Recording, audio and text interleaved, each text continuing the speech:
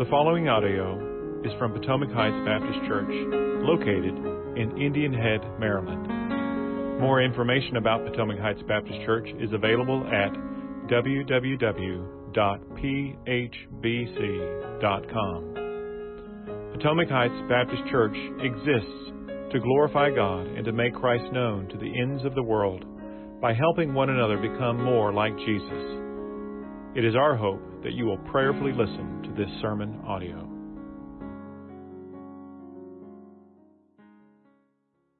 Well, it's good to see you again so soon. If you have a Bible, and I hope you do, I invite you to open it with me to the book of Joshua in the Old Testament. It's the sixth book in the Bible. So Genesis, Exodus, Leviticus, Numbers, Deuteronomy, Joshua is where you'll find that. Does anybody need a Bible, by the way? You raise your hand. Greg's right over there. He can bring you a Bible. Anybody need a Bible? Looks like we're good there, Greg. Thank you, brother. If you grabbed one of those on the way in, you'll find Joshua chapter 1, I believe on page 210 is where you'll find it in those Bibles. I've titled today's message, Be Strong and Courageous. Be strong and courageous. Many of us have probably been there, standing in the pool with the water, coming up to roughly chest high, holding out our arms to our sons or daughters as we coax them to jump in. And of course, they're a bit frightened. Maybe they can't swim at all, or maybe they're not very good swimmers. And so it's understandable that they're a bit afraid, that they don't want to jump into the unknown. But there we stand as mom or dad, someone they trust. As parents, when we hold out our arms to her, we're saying to them, I'm here for you. I'll catch you. I'll protect you. And we continue to coax them to jump in. I remember an incident in my own childhood that was similar to that. I've made no secret, so I don't mind jumping in the water, but I've made no secret to you that I'm not a big fan of heights. I never have been, even since I was a child. But when I was in Cub Scouts, I don't remember exactly how old I was, maybe 7 or 8 years old. I had to climb a tree to the height of 10 feet. It was amazing how high that was. But I had to do so in order to, I think it was to earn a badge or my next rank or something like that. But as a 7 or 8 year old who's afraid of heights, they may as well have been asking me to scale Mount Everest. As far as in my mind, that's how bad it was for me. I was petrified. But there stood my dad, all 6'1" of him, reaching up with his arms as if to say, I'm here to support you. I'm with you. If you slip, I'm right here. He was saying, you're not going to get hurt. I'll catch you. His presence was to say, I'm with you. I'm with you. Today we continue our sermon series through Advent. The series as a whole is called God with Us. And today we're going to see that because God is with us, we can be strong and courageous. And so if you're in Joshua chapter 1, say amen. All right. Follow along as I read those 9 verses 1 through 9. It says, after the death of Moses, the servant of the Lord said to Joshua, the son of Nun, Moses' assistant, Moses, my servant, is dead. Now therefore arise, go over this Jordan, you and all the people, into the land that I am giving to them, to the people of Israel. Every place that the sole of your foot will tread upon, I have given to you, just as I promised to Moses. From the wilderness and this Lebanon, as far as the great river, the river Euphrates, all the land of the Hittites to the great sea, toward the going down of the sun, shall be your territory. No man shall be able to stand before you all the days of your life. Just as I was with Moses, so I will also be with you. I will not leave you or forsake you. Be strong and courageous, for you shall cause this people to inherit the land that I swore to their fathers to give them. Only be strong and very courageous, being careful to do according to all the law of Moses my servant commanded you. Do not turn from it to the right hand or to the left, that you may have good success wherever you go. This book of the law shall not depart from your mouth, but you shall meditate on it day and night, so that you may be careful to do according to all that is written in it. For then you will make your way prosperous, and then you will have good success. Have I not commanded you? Be strong and courageous. Do not be frightened, and do not be dismayed, for the Lord your God is with you wherever you go. It's the word of the Lord.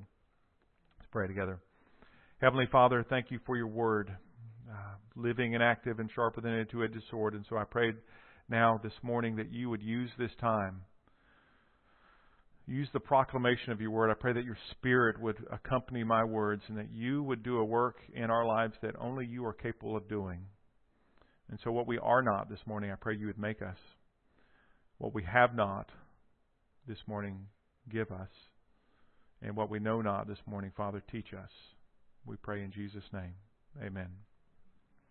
So for those note takers out there, I like to give a central idea, and the idea is this: God's presence with us enables us to be strong and courageous. God's presence with us enables us to be strong and courageous. I have 4 points this morning, but before I jump into any of those 4 points, I want to give a little background to the text so that we understand where we're at in the history of God's people. This book that we call Joshua, it's named after the same Joshua that we find in the book of Numbers, in Numbers 13. In Numbers 13, Moses sends 12 men into the promised land so that they can spy out the land. One man from each of Israel's 12 tribes. And those 12 men spend the next 40 days spying out the land, and then they come back to give a report of what they've seen. All 12 of them report that the land is beautiful and that it flows with milk and honey. But 10 of those 12 spies say that the people who are living there already, that they're too mighty. And so those 10 spies argue that Israel should not go into the land, even though the Lord has already promised it to them. But 2 of the spies, one guy named Joshua and another guy named Caleb, they say to the men, the men of the land are indeed, they're a great people, a mighty people. But because the Lord has promised this land to us, we should go into the land and take it. Now, as you might expect, the people of Israel side with the 10 frightened spies instead of the 2 faithful spies. And this begins their 40 years of wandering in the wilderness. 1 year of wandering for every day that the spies were in the land. And for the next 40 years, Joshua is Moses' right-hand man. As the people wander through the wilderness, Joshua is Moses' faithful lieutenant. But now as we make our way into the book of Joshua, these 40 years of wandering, they're coming to an end. Moses has just died. So if you turn back into the previous book, into Deuteronomy chapter 34, Moses dies. The leadership mantle now is being passed on to Joshua. He's now in charge of the people as they take their next steps of faith. And so that's where we find ourselves now in the history of God's people. So let's take a look at those 4 points from Joshua chapter 1.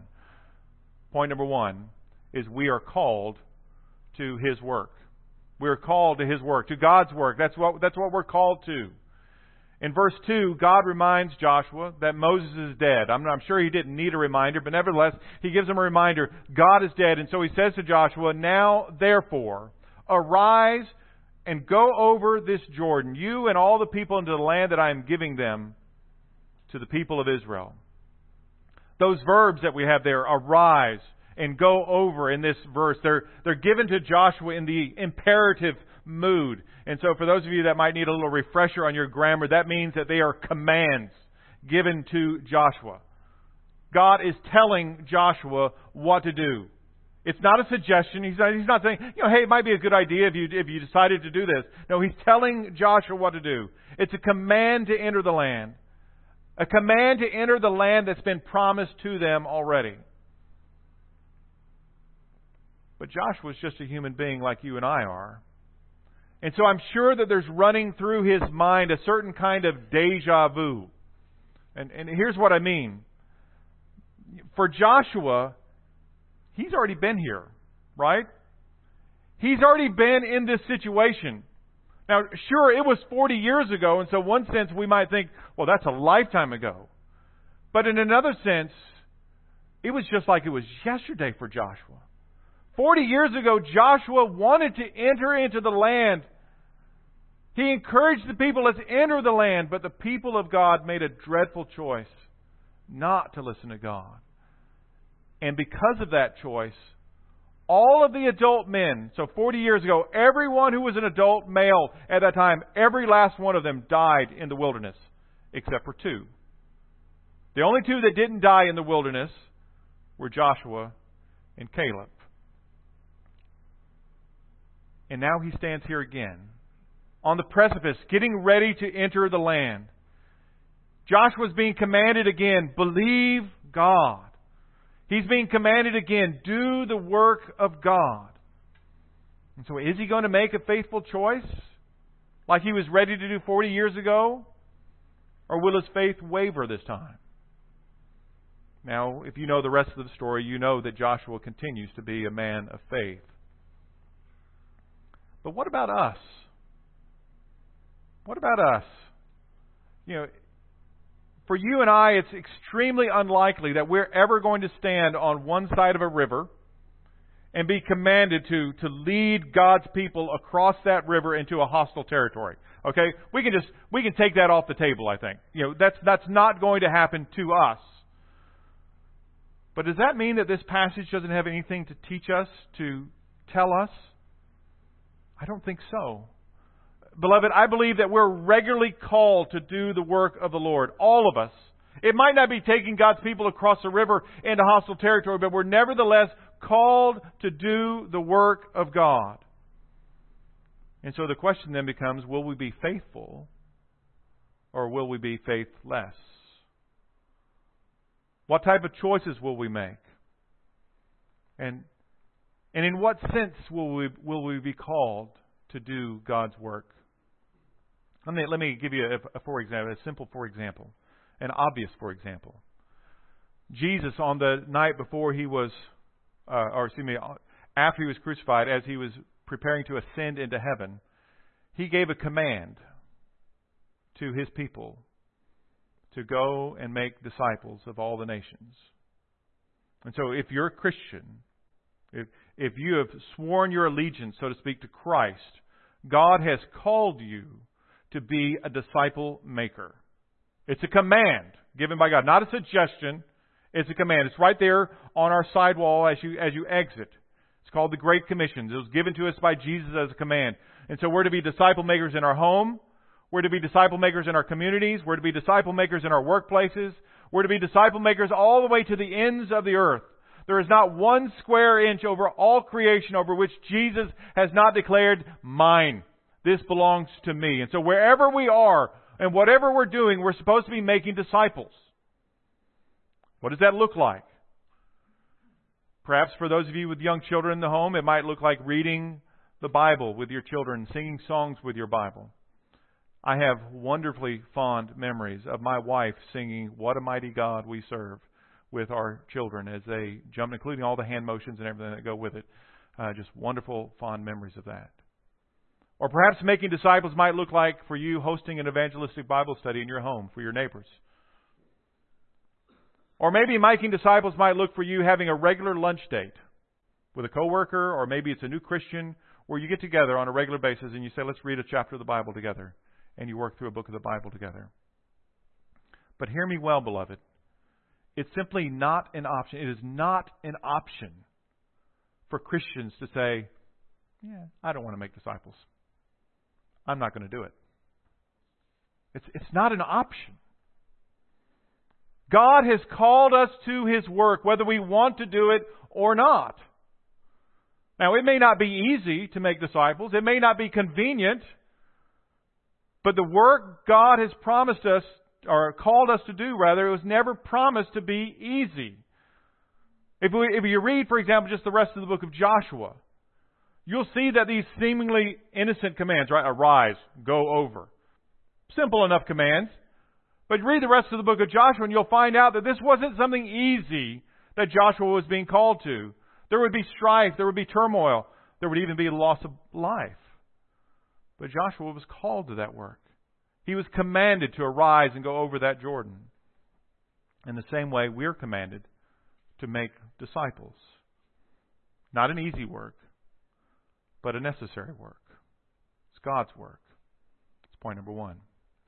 Point number two is we will face opposition. So as we go about God's work, we will face opposition. To borrow a line from Farmers Insurance, Joshua knows a thing or two about opposition. As I shared earlier, the first time Israel was supposed to enter into the land, to the promised land, Joshua was shouted down by the crowd. I mean, he was one of only two voices saying, "Yeah, let's do it." Everybody else, no, we're not going to do it. So here they are 40 years later. They're making preparations to actually now cross over the Jordan River to enter the land. They know, they still know that the people who are living in the land, that they're still a mighty people. They're a fierce people, and they're not going to just like roll out the red carpet and say, "Hey, well, welcome, come on in and take the land that we've been living in." That's not going to happen. There's trouble brewing on the horizon. There will be wars.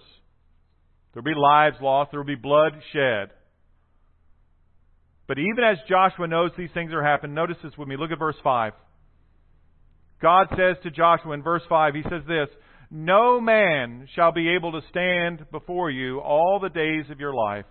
Just as I was with Moses, so I will be with you. I will not leave you or forsake you." Now notice this. God doesn't tell Joshua that no man will attempt to stand before him all the days of his life. Joshua's living in a broken world. And as long as we're living in a broken world, conflict will happen. And so God's not making a promise to Joshua, "You don't have to worry about it. There's not going to be any conflict ahead of you." Just like so for us today, for those of us who want to follow Christ, there will be conflict. There will be persecution.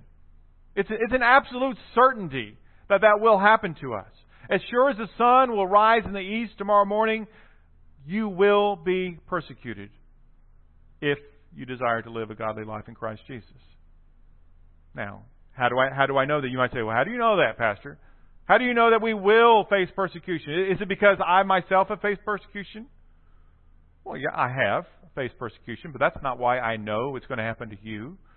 You might think, well, maybe you know that because you have friends, people that you know, godly people you know who have gone through persecution. And yes, I have many godly friends I've known who've gone through persecution, as many of you probably have friends. But that's not why I know we're going to experience persecution. The reason I know for certain that we will face persecution is because that is what the Bible promises us. The Bible says that if we surrender our lives to Jesus, if you follow Jesus and live a godly life, you will face persecution. Now, how's that for an invitation, right? Any takers? I mean, that's the kind of cross or countercultural invitation that Jesus would often share with His followers. Jesus didn't invite people to say, "Come to me and you can experience your best life now." He said, "Come to me and take up your cross daily and follow me." You're going to face persecution. In 2 Timothy, Paul is writing to his young protege, named Timothy, as the name would suggest. He says these words. Listen to these, please. You needn't turn there, but you can write this down. 2 Timothy chapter 3, verses 10 through 13. He says to Timothy, "You, however, have followed my teaching, my conduct, my aim in life, my faith, my patience, my love, my steadfastness." I think, okay, good. Verse 11, "My persecutions and sufferings that happened to me at Antioch, at Iconium, and at Lystra, which persecutions I endured, yet from them all the Lord rescued me." Then note this is verse 12. "Indeed, all who desire to live a godly life in Christ Jesus will be persecuted, while evil people and impostors will go on from bad to worse, deceiving and being deceived." Now, should we just stop right now and say invitation? Come to Jesus, right? Come one, come all. All of those of you who want your sins forgiven, all of those of you who want your relationship with God to be restored, come and receive Jesus. And as a special bonus offer, this is what we have to offer as a special bonus. Along with receiving eternal life, you're going to get a hefty dose of persecution on your plate. No extra charge. Sounds like it's almost too good to pass up, doesn't it? But listen, there's more. Just like Paul said that the Lord rescued him from his persecutions, and just like the Lord promised Joshua that no one would be able to stand against him, I want you to know that in the midst of your opposition, in the midst of your persecution, God will be with you as well. He will not leave you, and He will not forsake you. So yes, we will face opposition. Yes, we will face persecution. It could come any number of ways. Maybe our persecution, we're not invited to be a part of this community event. Or maybe you have a neighbor who dislikes your biblical stance on a certain issue, and your neighbor makes your life a living you-know-what. Maybe as you face persecution, you are even canceled by those who disagree with you. You might lose all the social capital you ever thought. You might lose your peer group for taking a biblical stand. Maybe the persecution for you will be losing your beloved tax write-off. With how much you give to the church, you get an IRS. And you think, that'll never happen. During our last election cycle, we had a major presidential candidate who said that any church that doesn't begin to toe the line with the current LGBT agenda, that they should lose their tax-exempt status. And so here's what that means for us, okay? That means this church would lose its tax-exempt status. That means the amount of money you give here wouldn't count toward your income tax. Now, for some of you, okay, that's not a big deal. For others of you might think, oh, wow. It's going to cause me to reconsider some things. Are you willing to face that kind of persecution? Does the knowledge that you would face opposition, persecution, does that cause you to live your Christian life differently? Suppose, for example, you're currently reading the Bible with a coworker during your lunch break, but management comes up with a new idea and says, "Yeah, we frown on that idea. We don't want you doing that." Are you going to stop reading the Bible with your coworker over lunch? I remember a number of years ago when I was a school teacher, we were told that we weren't supposed to have a Bible in our classroom. I taught public school, and I remember thinking, I'm not taking my Bible off my desk. Now, I taught math, so I didn't get up and preach to my students. But I said, well, you can fire me if you want, but that's not going to happen. I'm not taking the Bible out. Are you willing to face persecution? Because it's not a matter of if that we're going to have opposition or if we're going to have persecution. We will face that persecution. Just as sure as Joshua was going to face it, and God said, I will be with you, and no man will be able to stand against you. We will face it. And so, really, the time to decide how you're going to handle that persecution is before the persecution happens. Okay? To resolve your mind, say, this is how I'm going to respond if and when that happens. Which takes us to our next point. Point number 3. We have been given clear instructions. We have been given clear instructions. In light of the certainty that he'll be facing persecution or opposition, God tells Joshua in verses 7 and 8, follow those with me there, verses 7 and 8. He says, only be strong and very courageous, being careful to do according to all that Moses my servant commanded you. And do not turn from it to the right hand or to the left, that you may have good success wherever you go. This book of the law shall not depart from your mouth, but you shall meditate on it day and night, so that you may be careful to do according to all that is written in it. For then you will make your way prosperous, and then you will have good success. God here, He's centering Joshua's focus on the importance of the Word of God. He tells Joshua to be strong and very courageous as he's careful to do everything that the law of Moses commands him to do. The emphasis here, of course, is on the law of Moses. Those are the first 5 books of the Bible. Now, you might read that and think, well, what about the rest of the Bible? Well, the rest of the Bible didn't even exist at the time that Joshua was living, okay? And so, as far as Joshua is concerned, that is the Bible. There are only the first 5 books at this time. And so, God is telling Joshua to do everything that God's Word commands. And so for us, that would be Genesis to Revelation. For Joshua, that would be Genesis to Deuteronomy. And he's not supposed to turn from it. It says to the right or to the left. That's not a political statement. It means he's not supposed to add to it or take away from it. He's not supposed to interpret the Word of God to his own liking. He's to do what the Word of God commands, period, full stop. And as he does what the Word of God commands, he's told you'll have good success wherever you go. Now, beloved, don't read that and think, oh, good, if I do what the Word of God says, this is kind of my magic formula for business success or relationship success or something like that. That's not what he's saying here. This promise isn't a guarantee that if you do what the Bible says, you're going to be on Fortune 500 or something. That's not what he's saying here. Rather, it's a timeless principle that still holds true today, that the Bible itself presents to us God's general principles for a well-ordered and God-honoring life. And when you do what the Bible teaches, we generally experience great blessing.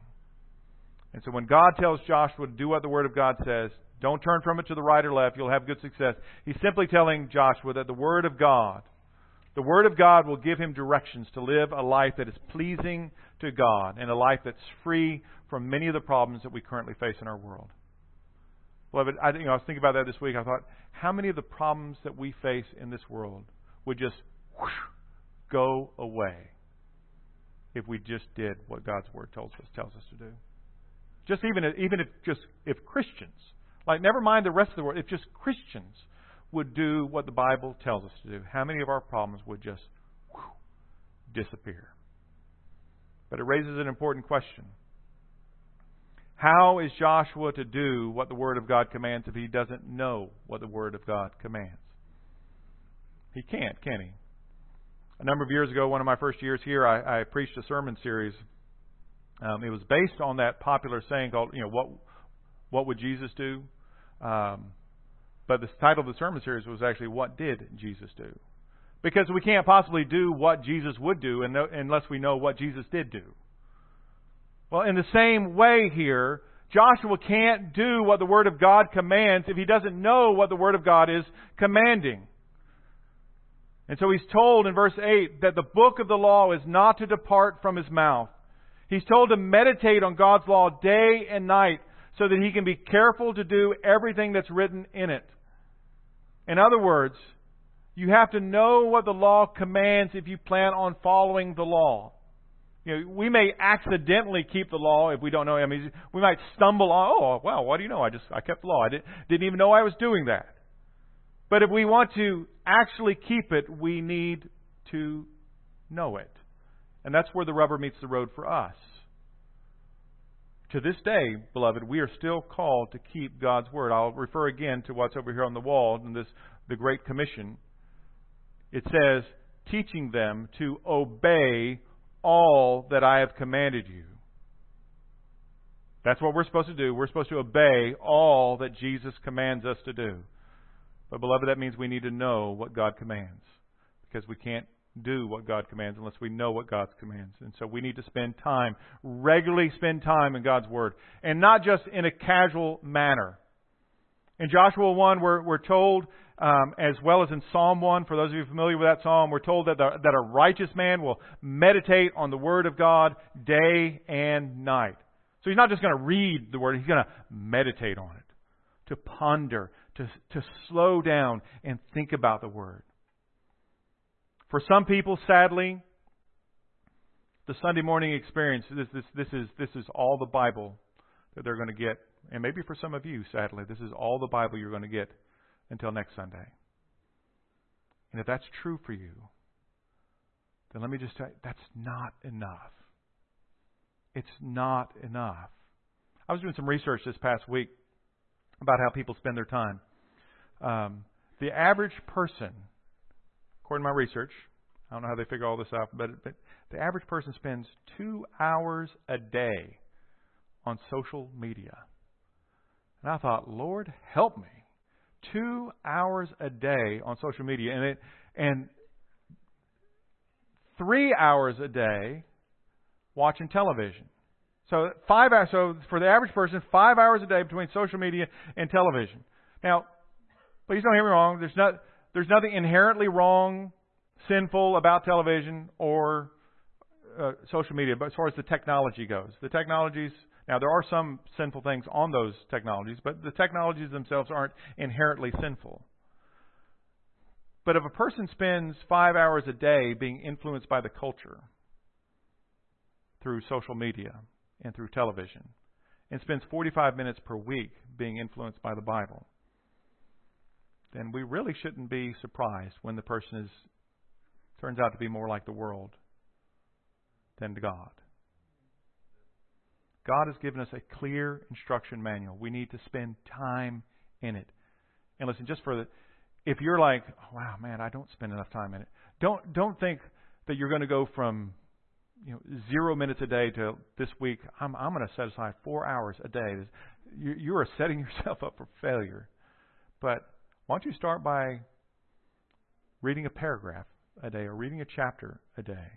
Start with something manageable that you can do as you grow in grace. Biblical illiteracy is a serious, serious problem within the church, and we can do better. Now to our final point. Point number 4. We have His presence with us. We have His presence with us.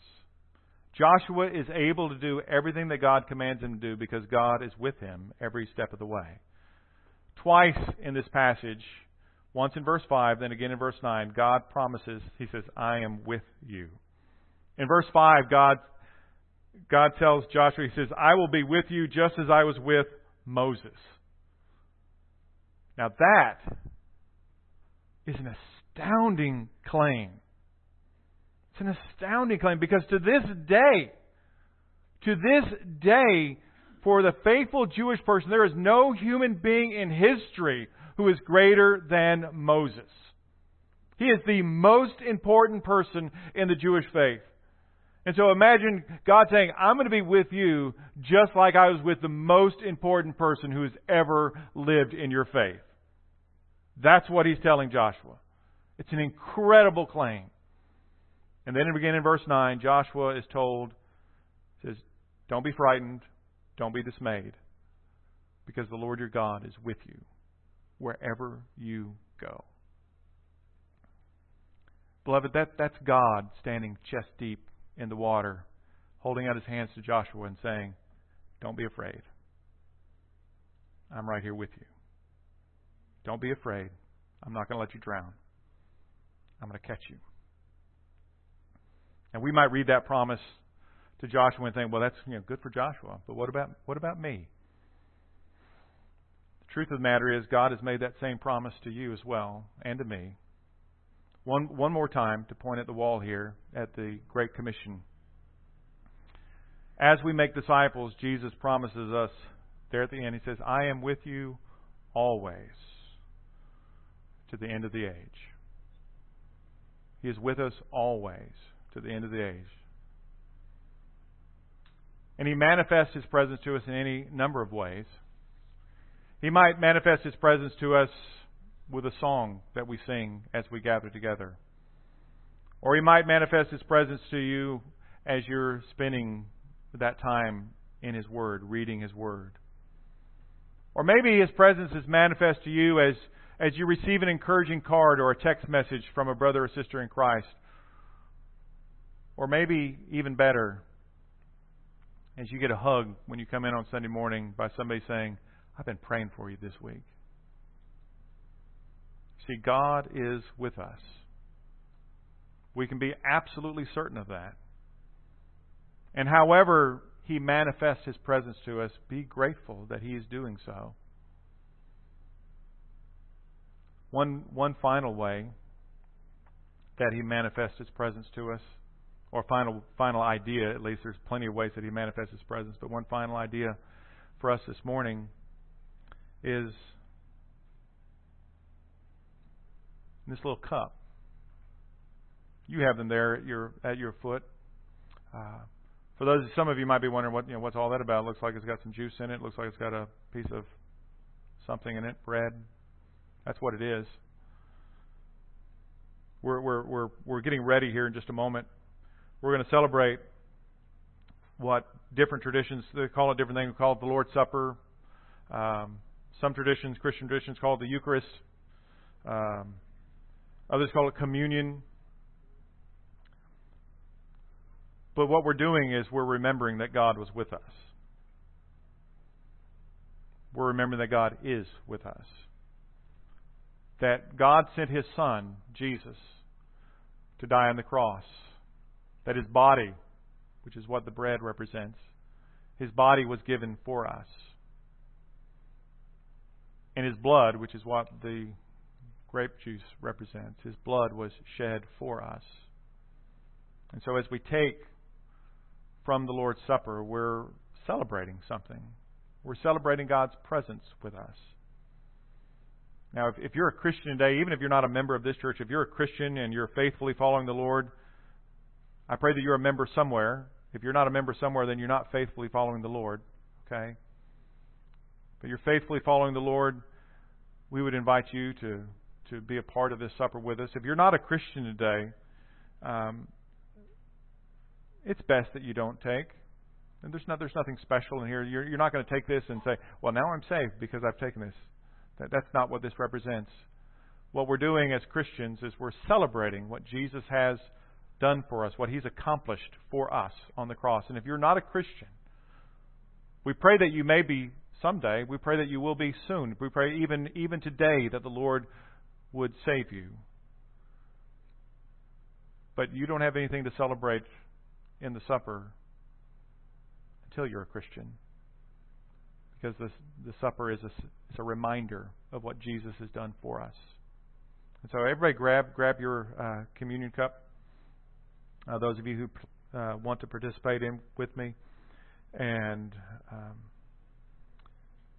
we're going to take the bread first. So pull the wafer or the seal back to remove the wafer.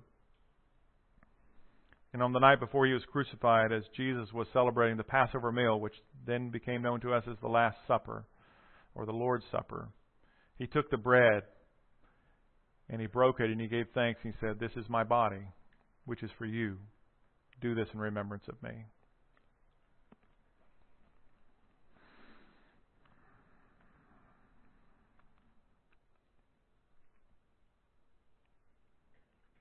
Lord Jesus, thank you for loving us enough to leave the glory of heaven, to humble yourself enough to become a man, a human being. We might not think that takes a great deal of humility, but you were God, and you became a human being. Thank you for loving us, taking on a body, that you might suffer shame on our behalf. We love you.